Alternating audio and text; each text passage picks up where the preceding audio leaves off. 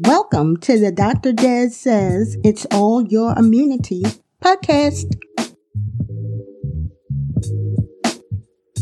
What to do for self-care if you contract COVID-19.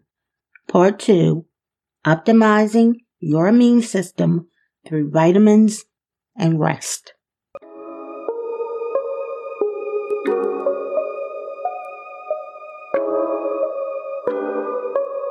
In part 1 of this 2-part series, we delved into the measures a person can take if they are diagnosed with COVID-19. Among the topics we discussed was the use of a pulse oximeter to monitor the onset of COVID lung inflammation and pneumonia. This is a critical step before the worsening of symptoms and severe COVID-19. And we discussed the use of monoclonal antibodies newly approved in the United States for the treatment of moderate COVID infection in people who are at risk for a more severe infection and hospitalization. In this episode, we will take a look at the vitamins that may boost the immune system in those infected. I will also discuss why and how each of these vitamins work. I will also discuss why rest is so critical for the immune system to function optimally when fighting the disease. And I also realize that so many people diagnosed with COVID live in a household with others. Therefore, to finish this series, I will look at how you and your loved ones can prepare during and after a person's convalescence to keep the entire household safe. You do not have to listen to the first episode of the series to be able to follow and understand part 2. However, parts 1 and 2 taken together are a comprehensive list of suggestions to keep a COVID-positive person's symptoms from getting worse and to make sure that those living in the same household remain as safe as they can under the circumstances. And a disclaimer, I am not giving medical advice. I am not your medical doctor. All medical decisions need to be made by you, your doctor, and any close circle of family and friends who are your advisors. I am giving you the latest CDC recommendations and my knowledge of the immune system and the science of the immunology behind the medicine.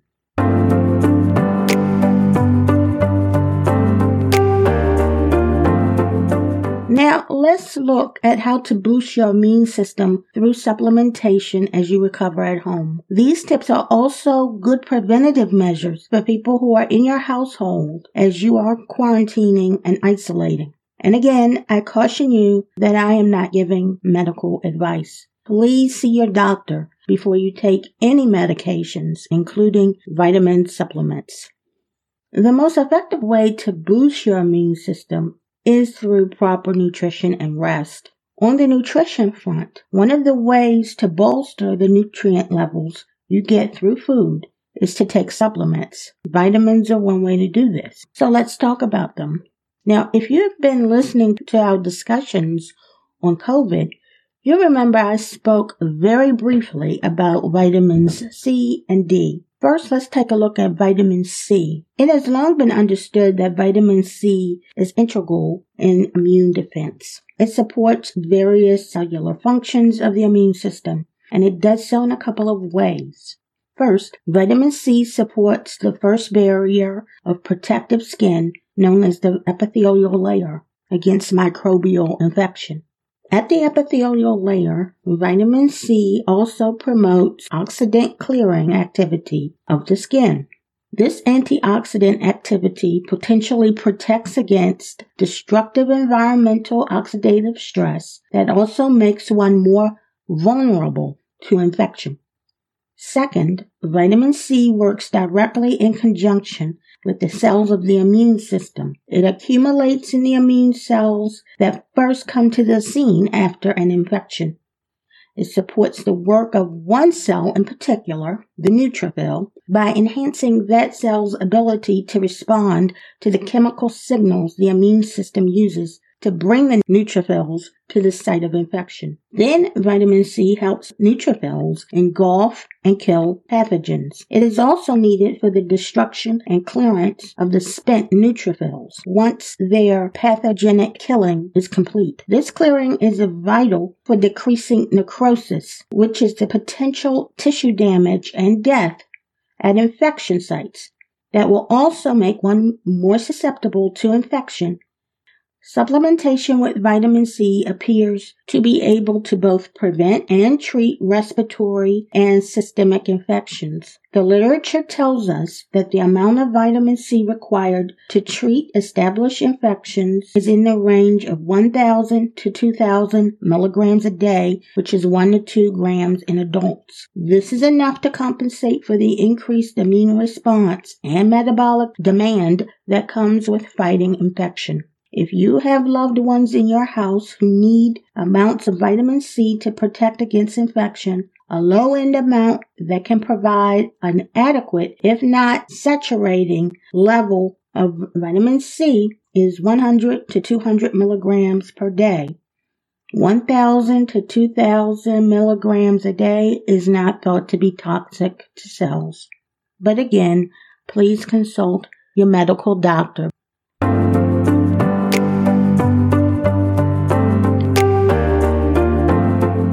Let's talk about vitamin D. Vitamin D has long been acknowledged in the important functions of calcium as well as in bone function. But in the last decade, there have been numerous studies implicating vitamin D's role in functions of the immune system. In fact, it has been found that vitamin D deficiency is commonly linked to autoimmune disorders. And it has also been reported that people with low vitamin D levels may be more susceptible to upper respiratory tract infections, which is exactly what COVID-19 is. At higher latitudes, people with more melanin content in their skin have lower blood levels of vitamin D because the skin doesn't produce as much in response to sunlight. A recent article in the Journal of the National Medical Association speculated that vitamin D deficiency is, quote, is likely a significant factor, end quote, behind disproportionately high COVID-19 cases and deaths among United States Black and Latino populations. This is important because most people get some vitamin D from sunlight exposure, although people in the United States get the nutrient mainly from fortified foods such as milk, orange juice, and breakfast cereals. But many also get it in the form of vitamin D supplementation. An analysis of data from 4,962 participants in the National Health and Nutrition Examination Survey found that 1,981, or approximately 89.92%, were vitamin D deficient, defined as blood level lower than 20 nanograms per mil. Vitamin D deficiency was greater in certain subpopulations, such as people with obesity or people with type 1 or type 2 diabetes, all three of which have been associated with COVID-19 outcomes.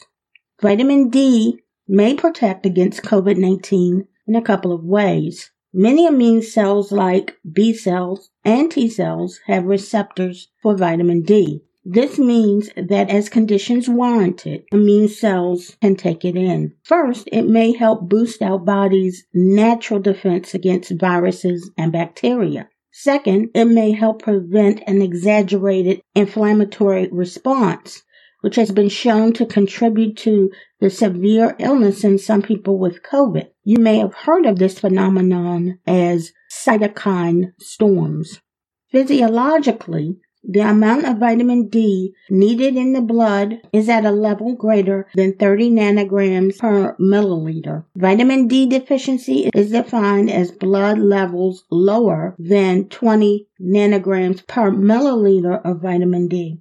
The upper limits you can take without medical supervision, according to the Endocrinological Society Journal of Endocrinological Medicine, is 4,000 international units per day. You can have your levels checked by a medical doctor, And if he or she would like to increase the dose, you should follow your doctor's advice. Some clinicians find that 50 to 60 nanograms per ml is more conducive to fighting COVID-19 and prescribe it as 25-hydroxy vitamin D3. To reach that level of vitamin D in the blood is generally achieved with a dose of 5,000 international units 5 to 7 days a week, taken for more than 6 months.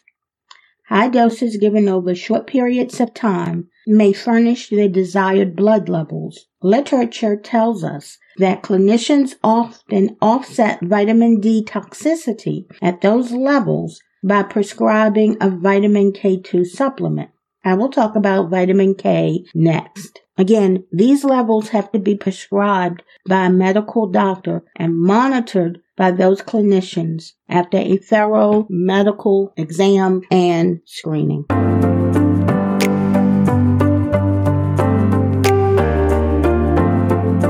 So let's talk about vitamin K. Vitamin K is important for regulating lung health and blood clotting. Therefore, it may play a critical role in preventing or fighting COVID-19. There are 2 important forms of vitamin K, which are vitamin K1 and vitamin K2. K1 is vital to activate proteins called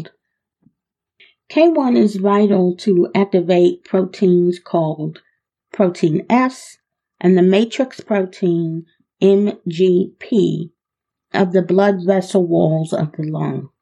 These proteins help for blood clotting. Insufficient activation of protein S may lead to an increased risk for thrombosis and lung damage. This could lead to the decreased functioning of the lung, which exacerbates the disease course of COVID-19. Please talk with your medical doctor about vitamin K, especially if you have had a history of heart disease, stroke, or blood clots, or you are on blood thinners like warfarin, Coumadin, and aspirin. This is because it lessens the effect of these blood thinners and could be detrimental to the treatments for which they were prescribed.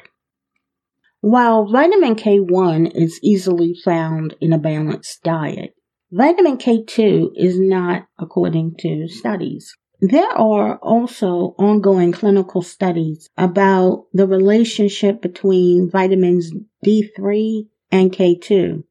In the example I gave earlier, I described how some clinicians were increasing the amount of vitamin D to amounts over the recommended daily allowance in the short term to fight the COVID-19 infection. What gives clinicians pause when using this strategy is that vitamin D may induce short-term hypercalcemia, a disorder which is the buildup of calcium in the blood, leading to vascular calcification, osteoporosis, and kidney stones. The calcification may ultimately lead to pulmonary or lung and vascular damage. Because this would happen at the time of a COVID infection and the damage caused by the SARS coronavirus too, clinicians would actually be exacerbating the problems that they were trying to combat in the lung.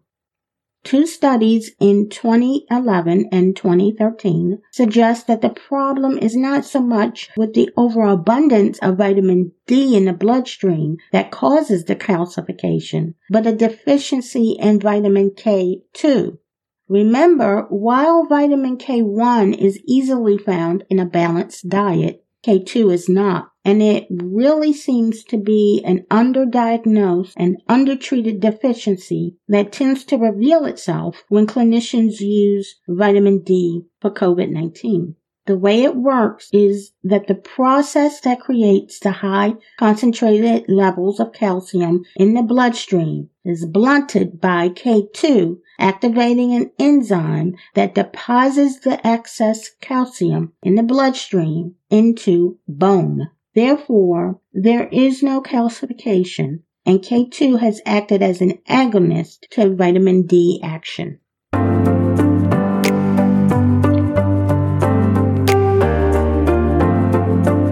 Now, another mineral that gets a lot of attention when it comes to COVID-19 infection is the mineral zinc. At this time, there is no concrete evidence proving that zinc can help with COVID-19. High-dose zinc has been found to reduce the length of time cold symptoms last, and it is known to play a key role in supporting the immune system and regulating metabolism. But so far, there hasn't been enough research done to determine the impact on someone with SARS coronavirus 2. Zinc is the second most common trace mineral in our bodies, affecting all organs and cells. It's an essential mineral that most Americans get plenty of in their diets by eating foods like beans, nuts, whole grains, red meat, poultry, and dairy. If a person isn't zinc deficient, taking a zinc supplement likely won't provide any additional protection against COVID. Experts have found that once you have the minimal amount of zinc in your system, adding a supplement doesn't necessarily mean your immune system is boosted. If you have already started taking a supplement and you're getting enough zinc in your diet, please know that too much zinc can be harmful. If you're consuming too much zinc, it can actually lower your immunity. But as always, check with your doctor if you are unsure or have concerns.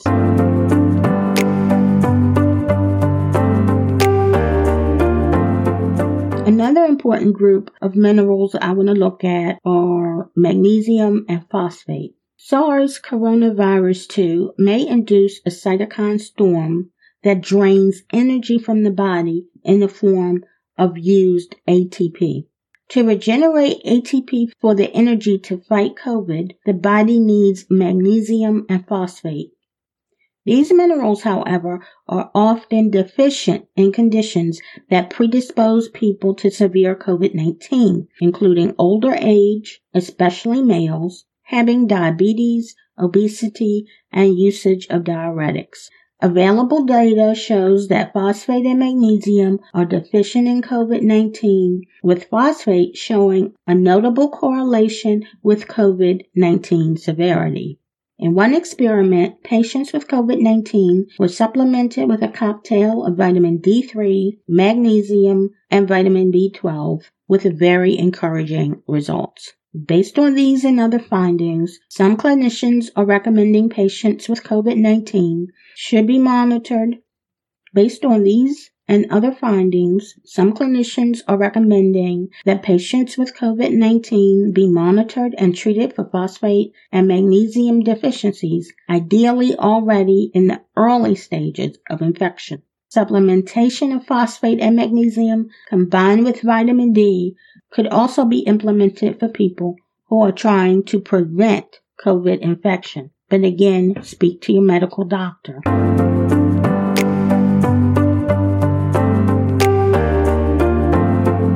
Now let's talk about rest and stress reduction.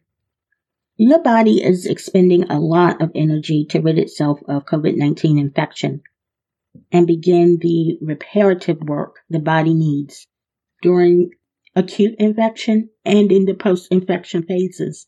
As we discussed in the magnesium and phosphate section, many studies suggest that adults with less than 5 hours of sleep per night on a regular basis have a higher mortality rate, and having less than 7 hours of sleep for 3 nights in a row has the same effect on the body as missing 1 full night of sleep. However, when you are expending energy to fight infection and repair the body, the longer, deeper sleep that lasts longer than 7 hours has a demonstrable effect on the immune system. T cells play an important role in the body's immune system.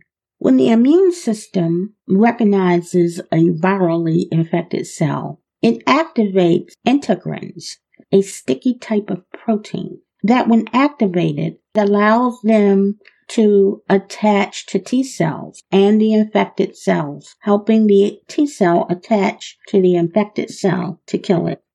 The researchers compared T cells from healthy volunteers who either slept or stayed awake all night. They found that the study participants who slept Their T cells showed higher levels of integrin activation than in the T cells of those who were awake throughout the night. The finding indicates that sleep has the potential to improve T cell functioning, which is vital during the more severe stages of COVID infection. For people who get poor sleep, stress hormones may inhibit the ability of T cells to function effectively.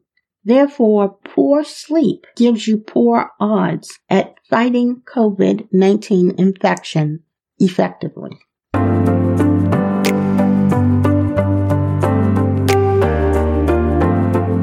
Now that we've gone through vitamins and rest, this last section is more for how to deal with your environment during infection and to prepare it for post-infection.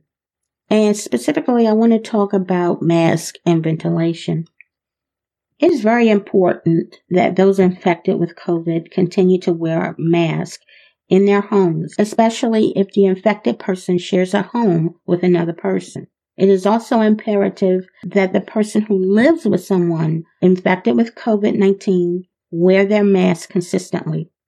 There are two ways to spread SARS coronavirus 2 through the air. One is when the virus is released from an infected person through droplets, like when one is talking, singing, yelling, or coughing. Mask, especially N95 or KN95, remedies this problem by protecting you from the droplets. But a second way of transmitting this virus is actually not talked about as much. That is the transmission from the long-term suspension of the virus in the air after droplet dispersal. This is similar to living with someone who smokes. You may be in a different part of the home, walled off from the smoker as they smoke, but hours later, you can still smell the faint odor from the cigarette. This is because small particles like viruses can linger in the air, especially if the air is still. Therefore, people quarantining and isolating as they recuperate at home need to keep doors and windows open or ajar to keep air circulating. And any type of air purifier with a HEPA filter, that's HEPA, H-E-P-A, is advisable. And changing your home heating and air system filters with a HEPA filter is also recommended. These items can be found in any hardware store or where household items are sold.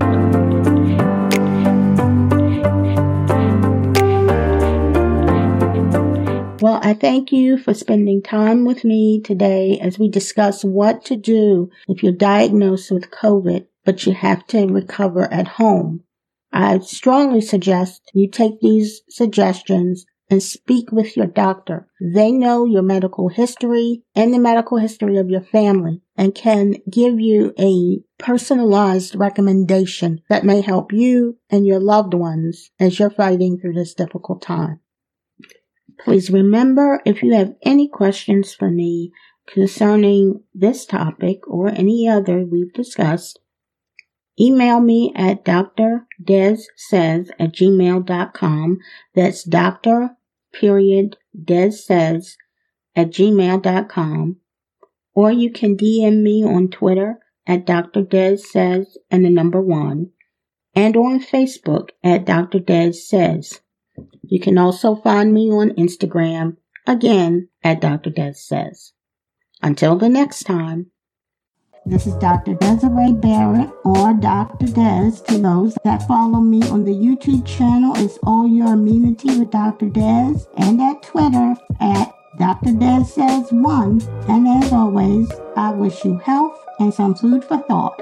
And remember, Dr. Des says, it's all your immunity.